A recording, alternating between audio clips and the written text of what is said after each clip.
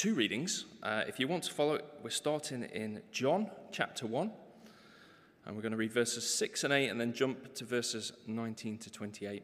And then the second reading will be from 1 Thessalonians chapter 5, verses 16 to 24. So starting with John 1, verses 6 to 8.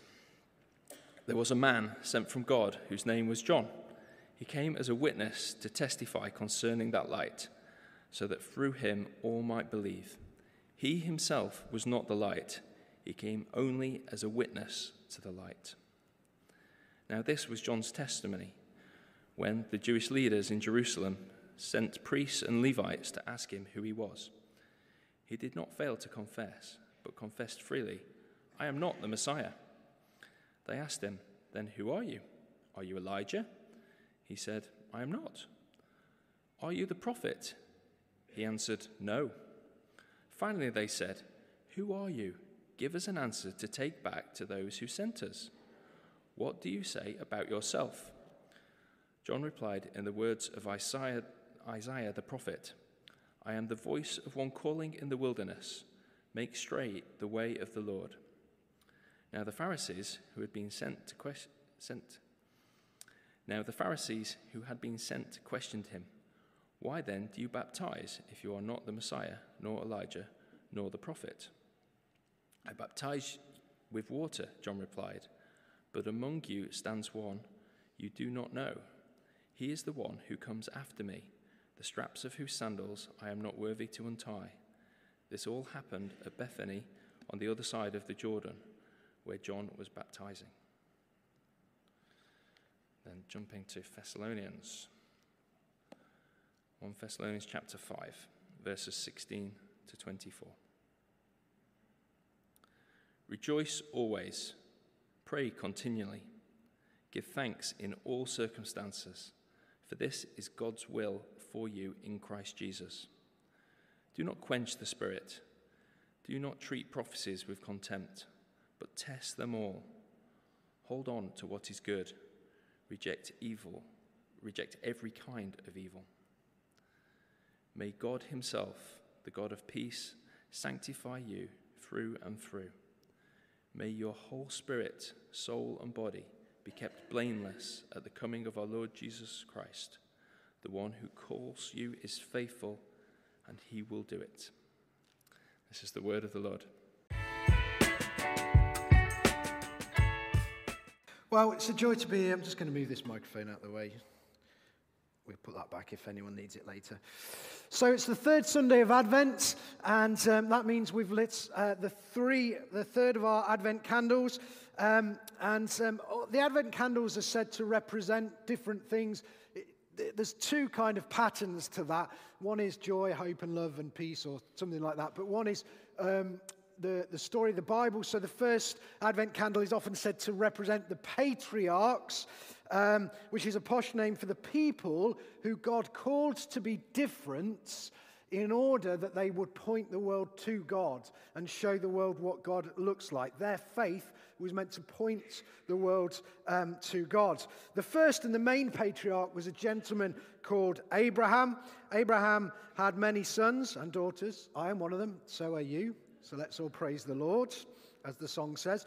That was probably the first Sunday of Advent. The second Sunday of Advent is said to represent the prophets. You can read about the prophets pretty much bang in the middle of your Bibles. If you open your Bible in the middle, you'll come across the prophets. They were people with some weird and wonderful names. So the prophets included Isaiah, Hezekiah, Jeremiah, Nehemiah. There were even some people who were prophets whose names didn't end in "aya," which is good, like Habakkuk. You don't encounter many Habakkuk's nowadays, do you? Which I think is a great shame. I'm petitioning for more babies who are boys to be called Habakkuk. And the prophets were the people whose message was to the people of God. So the patriarchs were the people of God. Their faith was they were supposed to live their life in such a way that they said, hey world, we believe in God, and through our faith and our actions, this is our relationship with God. Isn't God good? You can know God too. But the people were failing, and so the prophets came along to point the people whose faith was not really doing what it ought to do back toward God, and to say to them, you should live a life of faith. And the prophets said that God would do something new, something that would give the people new faith, that God was doing a new thing. And the prophets pointed the people of God to the Messiah. Now, I don't think the prophets themselves, who made these prophecies and spoke of the Messiah, could have for 1 second conceived that when they prophesied of the Messiah, they could conceive that what that actually meant was a baby being born to a peasant girl who was probably just 15 or 16 years old and being laid in an animal's feeding trough in a tiny little village in Bethlehem. Although they were speaking of the Messiah, the one who would come, the new work of God that would help people to live the right way, and there were many prophecies of the Messiah, I don't think if you sat Isaiah down and said, all right, Isaiah, I get that you're prophesying about the Messiah, but just take a stab at it for me. What do you think that's actually going to look like? I don't think Isaiah would have said it's going to be a baby in an animal's feeding trough. But that, of course, turns out is exactly what it was. And the third Sunday of Advent is exciting for a couple of reasons. The first is, when I talked earlier in that interview about Anglo-Catholic churches and slightly higher churches, well, friends, you're not, you say, we're not that Anglican really. Well, let me tell you, in some ways you're missing out, because if you are a bit more Anglican, then your third candle can be pink. You are missing out on a pink candle. And I'm going to tell you later on in this sermon why the candle is pink and why that's exciting. But the third Sunday of Advent is, so the first Sunday is all about the patriarchs. The second Sunday of Advent is all about the prophets. And the third Sunday of Advent is all about this guy we encountered in our reading today, a guy called John the Baptist. And although we read about John the Baptist in what we call the New Testament, the second half of our Holy Scriptures, he was really the last of the Old Testament prophets. We can say that he was an Old Testament prophet because when John the Baptist first told people about the good news of this new thing that God was doing, Jesus had been born, but he hadn't yet begun his active ministry. So John the Baptist is really the last of the Old Testament prophets, even though he's in the New Testament. So the third Sunday of Advent is all about John the Baptist. So what do we know about John the Baptist? Well, we could join with the priests and the Levites in our reading this morning, who were sent by the Jews in verse 19, and to go to John the Baptist and ask the question, who are you? Who are you? And we can ask John the Baptist this morning, who are you?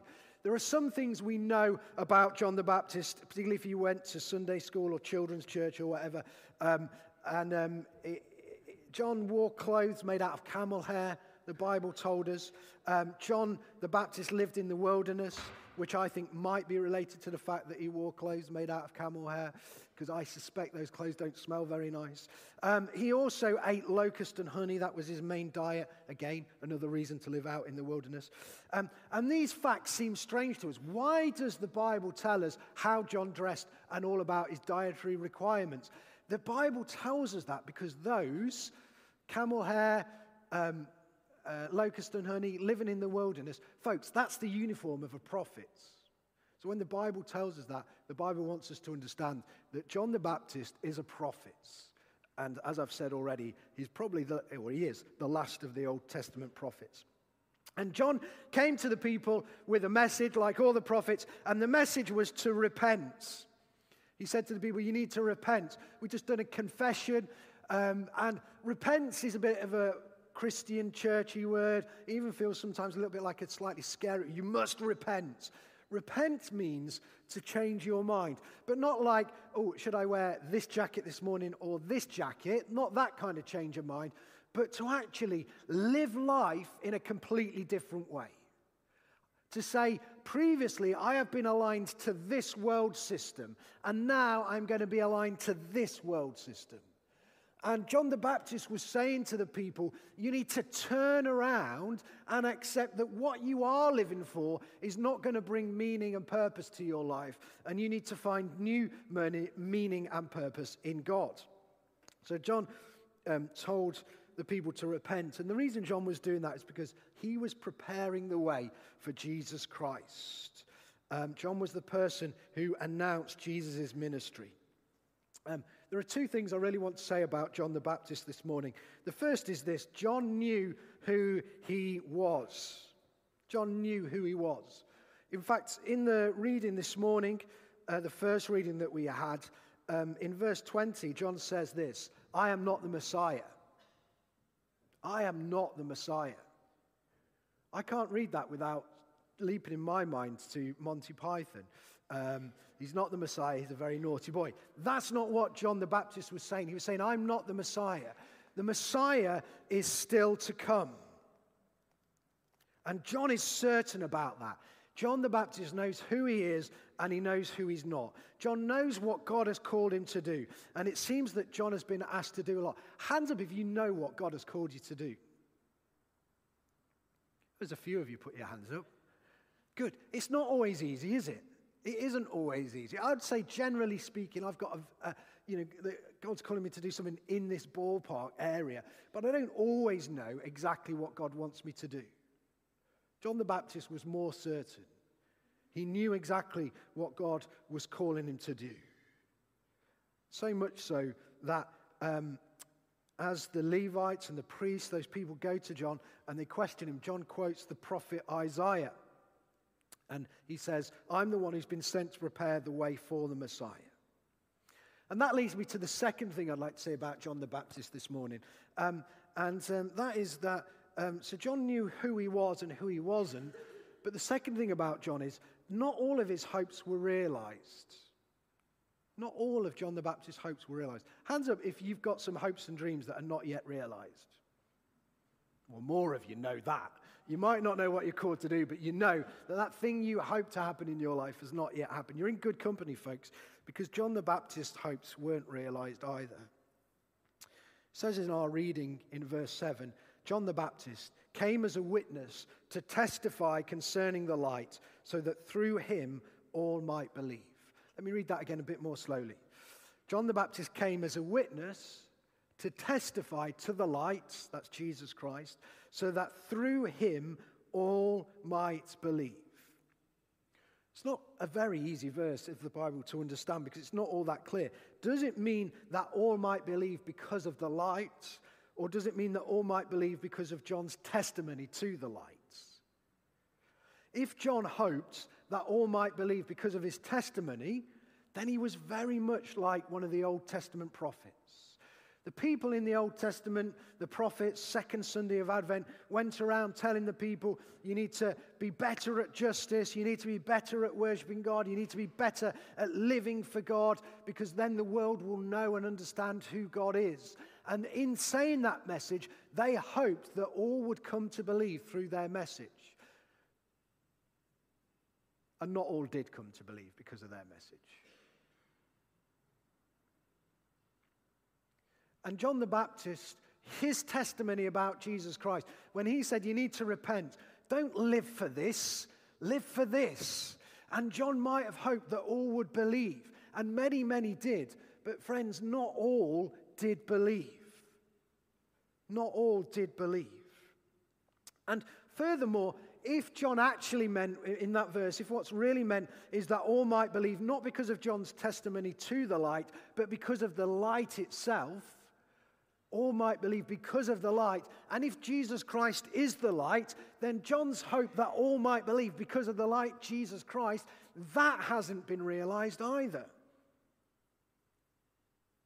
The simple way to say all that is not everyone believed John and not everyone believes Jesus.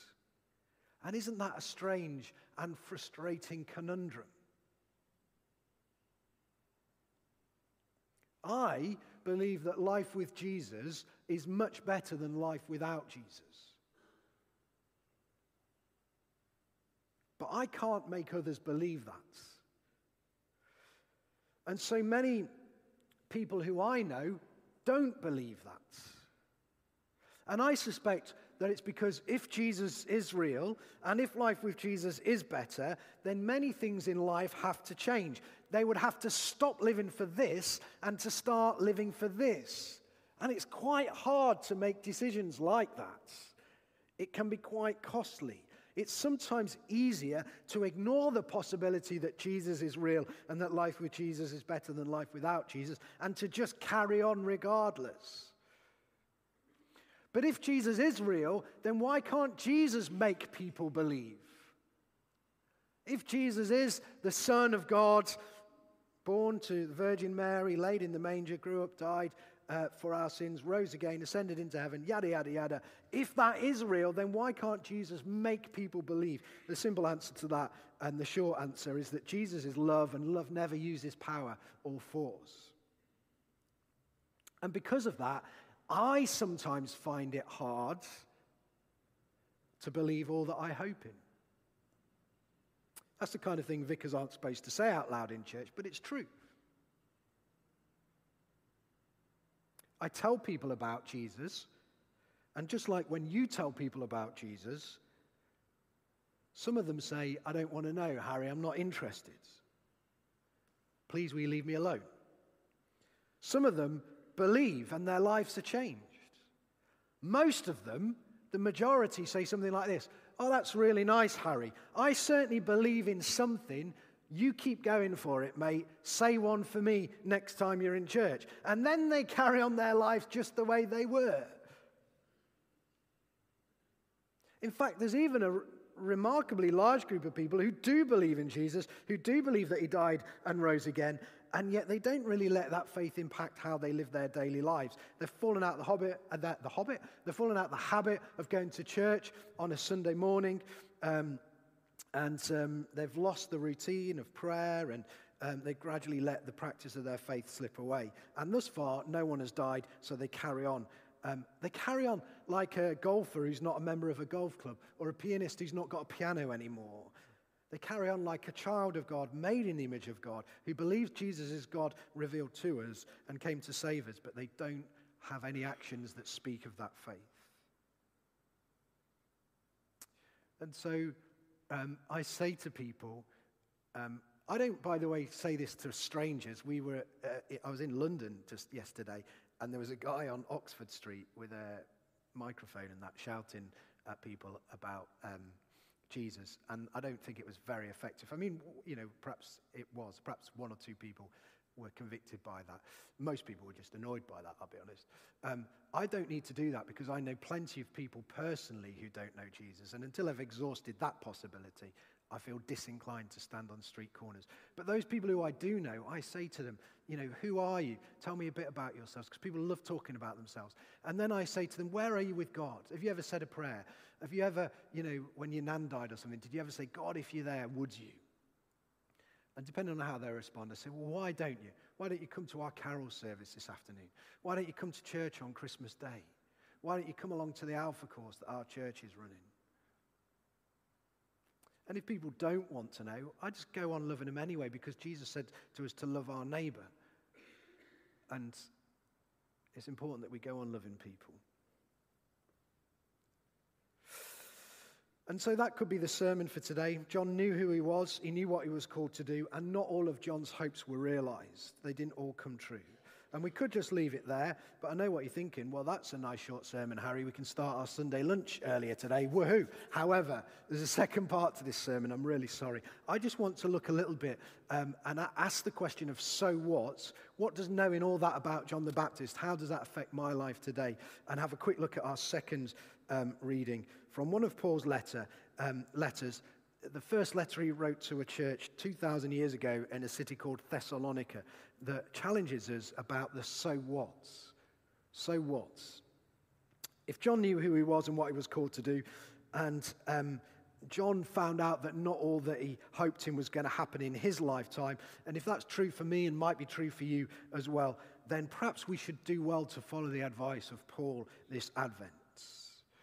And Paul said in his letter to the Thessalonians, and our reading was from 1 Thessalonians 5, verse 16. Paul said, rejoice always. And that sounds so simple, but it's so difficult. Remember this morning, folks, Christ is born, Christ has died, Christ is risen, Christ will come again. And therefore, we are called to rejoice always, to not get stressed over the Christmas presents you have to buy. Don't feel sad because you wish your family was larger than it is and you have someone to spend Christmas with. Don't worry about health and wealth and such things like that. Don't even fret that much about who believes and who doesn't believe in the true message of Christmas and life and faith. Let God worry about all that kind of stuff, and then trust the Holy Spirit. But know this, Christ died for you, he rose for you, and he will come for you. So rejoice always. Amen? And that would be why, if you're a slightly higher church, you're allowed a pink candle. Because, friends, the word for rejoice in Latin is gaudete. And way back when Advent used to be a bit more like Lent. And in the church's calendar, Advent wasn't just we're waiting for Christmas. It was like, let's prepare our hearts for Christmas by making it slightly difficult and really saying we really want Jesus to be born again in our hearts. And so for Advent, I'm going to give up this and I'm going to commit to doing that. Like we do in Lent. I'm going to give up chocolate and I'm going to try and pray every day. But the third Sunday, when we have this reading, the first word is rejoice. Then the third Sunday, with the pink candle, you were allowed to rejoice, and it was a break in the fasting. It's Gaudete Sunday. It's a bit highbrow, this, isn't it? I'm quoting Latin to you. Basically, what I'm saying, folks, is I am giving you permission to go home after communion and to have chocolate for Sunday lunch, all right? Rejoice always. Rejoice always. The second thing that Paul says in his letters to the Thessalonians is pray without ceasing. Paul has started off telling us something simple that's really, really hard to do. Now he changes gear and makes it even harder. Rejoice always, pray without ceasing. Thank you, Paul. Great. Dead easy, that. We're a little too busy to pray without ceasing. Praying for 10 minutes a day might be a challenge enough, even if it's slightly more realistic. When Paul asks us to pray without ceasing, he invites us to consider what is prayer.